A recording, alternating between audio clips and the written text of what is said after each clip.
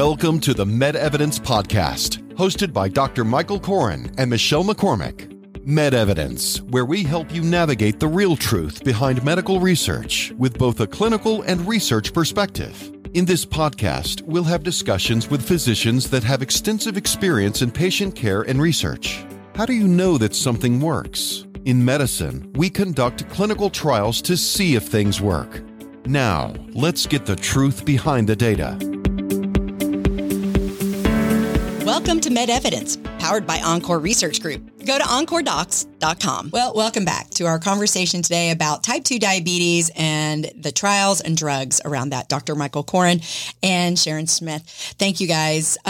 We've been learning a lot about these type 2 diabetes drugs and how far they've really come. Mm-hmm. What's a real world case that you mean these cardiology drugs that other people are stealing from me? I'm very sorry. The endocrinologists are just taking it all away. I can't believe you. that. Yeah. Which it's a funny thing just to start off on some of the politics of medicine is for a long time, cardiologists were seeing these data come out, but they were really nervous about prescribing anything that was perceived as a diabetes drug. And they would be stepping on the toes of people who refer patients to them, and they were concerned about that and whether or not they would be practicing outside of their scope of expertise and all these kind of concerns. And for some people, that was certainly the case. But as I was looking at it, I'm seeing drugs that we're working with in clinical research actually having these incredible cardiovascular benefits, which were really a side effect. Again, these were cardiovascular safety studies of diabetic drugs, and it turns out that they're not only safe, they actually prevent heart attacks and strokes, and in some cases help people live longer. Yeah. So I'm looking at this, and I'm saying, how can I not say something?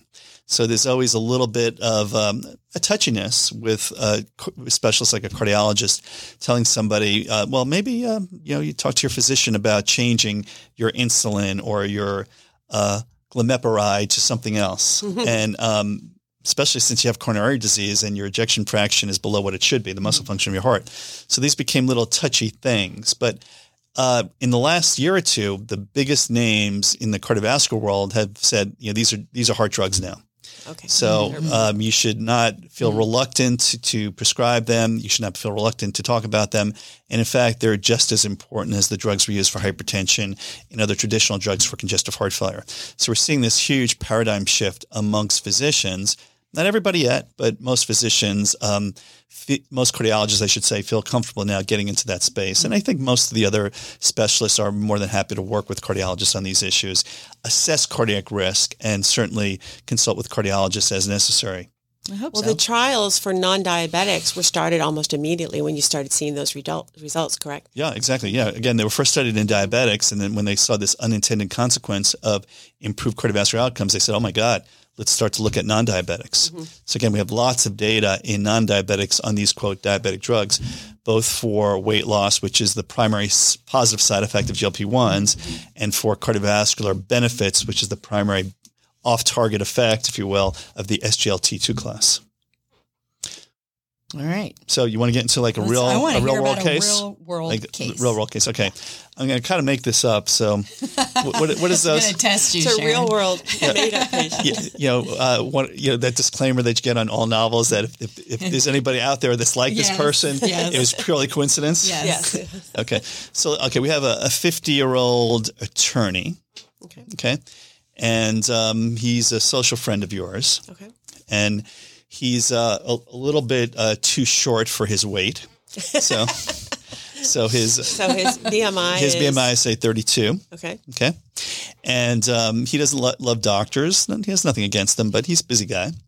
And he gets some blood work done by his primary care physician, and his hemoglobin A1C is 6.4. And he's excited. He said, well, at least I'm not diabetic, he tells you. And the fasting glucose was 137. Okay. Just making that up. And he likes to exercise, but he's always so busy and he's stressed. And his kids are in high school, and he's just trying to figure out how to keep everybody happy and do his job and play golf and drink beer with his friends on the weekends. Okay. So good old guy. So anyhow, he comes to you and he says, by the way, my blood pressure was up a little bit. It was like 149 over 96, but my doctor says, are you willing to do more with diet and exercise? And I say, and he says yes. And once he said diet and exercise, he said, I'm going to go to my best buddy, Sharon, to get me straight. Okay. All right. So he's in front of you. How do you deal with this? Did this the fellow? doctor order any medications yet? Well, okay. So you're asking a good question. So the doctor suggested medications, but the patient said, I don't want to take them. Okay. What did he suggest? We'll get to that in a second. Okay. So first of all, I'm going to tell you that his hemoglobin A1C, I would call him insulin resistant, type 2 diabetes. Fasting blood sugar was too high. So he's already got that. I would explain that to him, that I look at you as being a diabetic at this point, even though technically you're not. And so, and just to make that point clear, like 6.5, it used to be 7.0 was the cut point for diabetes. That was lowered some years ago to 6.5. Right. And then there's this argument of if even lower is really truly diabetes, or is it pre-diabetes or insulin resistance? There's a lot of terms, and whether or not those terms are really meaningful.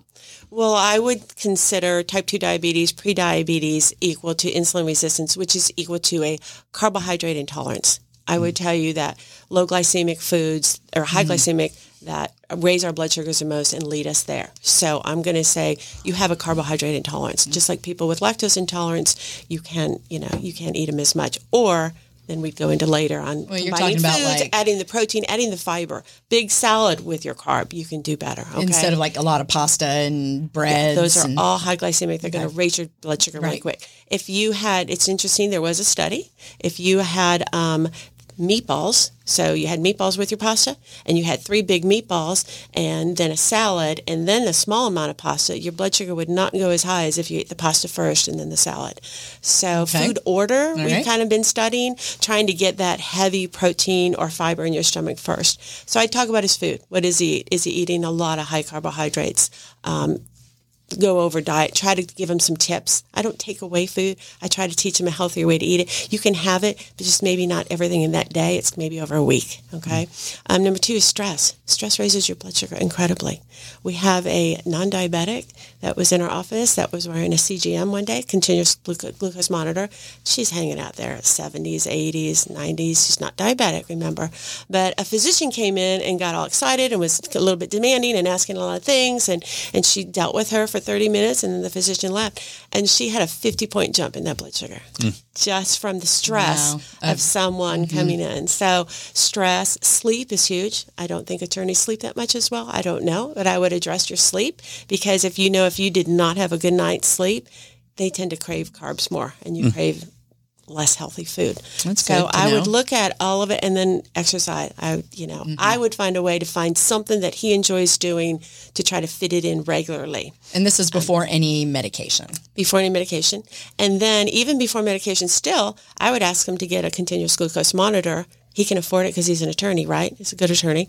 And without insurance, not being diabetic, you'll pay like $75 a month. And I would let him see what changes in I would show him the data, because we know with the data, we really get behavior change a little bit more from people, especially an educated person like that.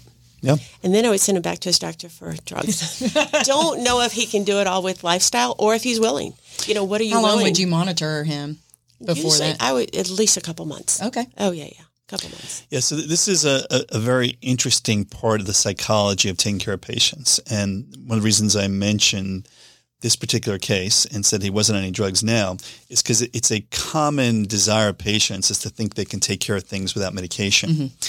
And the truth is that psychologically, you probably want to take care of the things that put that person at risk immediately, and then get them on lifestyle, and then maybe pull back on the medications once they're successful.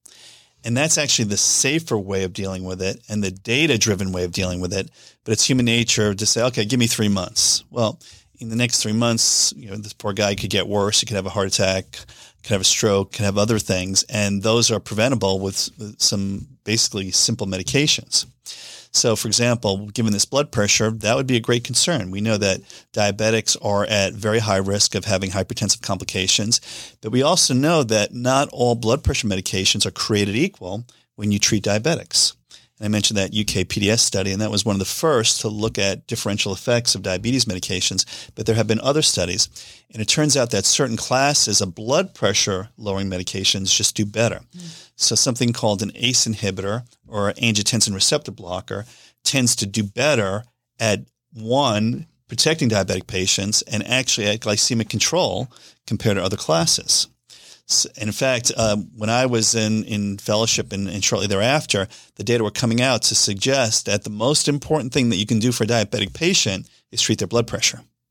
So if you look at the statistics, everything that Sharon mentioned was great, but me giving him a low dose of losartan, for example, which is an angiotensin receptor blocker, would do as much or more than all that from a statistical basis.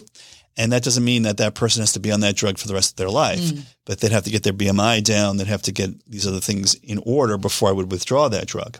So psychologically, I would make the case for this patient that, hey, there's certain treatments that certainly you should be on. And if they didn't have any reason not to be on these drugs, I would definitely treat that blood pressure with something in the class that I mentioned. Probably put them on a baby aspirin. I'd have to know some about family history and other things and risk of bleeding, but a baby aspirin would be a safe and probably effective thing for this particular person. I would want to do some more screening to see what the complications were. Maybe do a stress test or look at coronary artery calcium, things of that nature to look at this person, which would be very, very important in the overall management. And then the other thing would be just explaining that these drugs that are, quote, diabetes drugs, you may not want to be on a diabetes drug, but you may be on one of those weight loss drugs that happens to help everything get better. Right. So this gets into the salesmanship, and these are flipping the script a little bit, but they're all true statements. So we can say that these GLP-1 drugs lower blood pressure. They do that. They improve cholesterol levels. They obviously improve blood glucose levels, and now have been shown to have benefits for heart disease. And if the weight is a driving factor for this person, that would be a really, really good choice. Now, if it turns out that this person gets a little bit of a cardiac workup and the heart situation was a little bit worse than you think, let's say that you do an echocardiogram and this fellow has a thickened heart from high blood pressure and has evidence of what we call diastolic dysfunction or a stiff heart. Well, that's a case that would probably be treated with a SGLT2 inhibitor because that person has early heart disease. And I would make the argument that that would be not only a good diabetes drug, but keep this person out of harm's way with regard to cardiovascular complications. So again, it would be unthinkable a few years ago to start a person like this on these products. But now it's really not a crazy idea.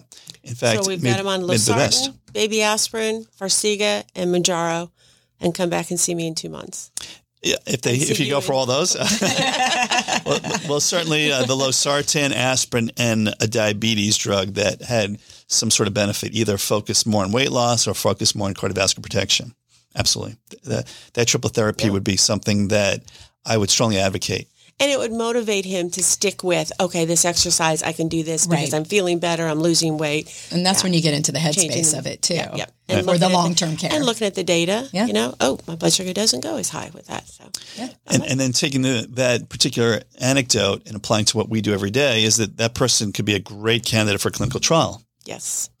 And in those clinical trials, we have some of the benefits that were mentioned, including continuous glucose monitors. So an attorney should like data. An attorney would be in a trial where they would get data. We would typically be testing some sort of medication, but not necessarily. Sometimes we're actually testing devices. So, for example, they could be doing a clinical trial where we're just doing cardiac monitoring the patients. There's a lot of stuff right now looking at watches and different things that are wearables to see what your risk is. And somebody like this particular attorney would be potentially at high risk, and they can participate in a clinical trial just to get a better assessment of their risk. And just to clarify, no drug involved, just in that particular. But again, all the clinical trials are different, but that could be an entry point for this particular person. We also do a lot of phase 1 studies. So you mentioned that some people have the resources to, buy a gym membership or do some things. Some people don't. So phase 1 study, we ask people to stay in-house for a period of time. It can be anywhere from overnight to a week. And one of the advantages for people is that they get paid more for that because the concept is that we're actually hiring them to help us with the research. So they get a nice little check when they're done with that. And that could be a check that pays for their gym membership for the next year. And so that is looking at what the patient's needs are and hopefully using the clinical trial mechanism to help that person achieve their objectives. So it's kind of what we do. And Sharon is on top of that. Are there any particular trials that you're excited about that you want to mention? Yes, I'm really excited about the device trial for the exenatide. I'm excited that we're going up in the semaglutide, higher doses for them. And the CGM and the heart failure trials are just devices that you're wearing and exactly data. Those are really exciting. But we are still enrolling in the flu study. Well, you can never forget about the flu. And the flu has hit Jacksonville the last 2 weeks. I don't know exactly when this will air, but today is November 11th, and the ERs have been full of the flu for the last 2 weeks. Yeah, and in closing, I'll make one last pitch for clinical research. And I mentioned this before, but it's just such compelling information that I have to mention again. So when you talk to somebody that has had no exposure to clinical research, about 50 to 60% of Americans are open to the idea of research.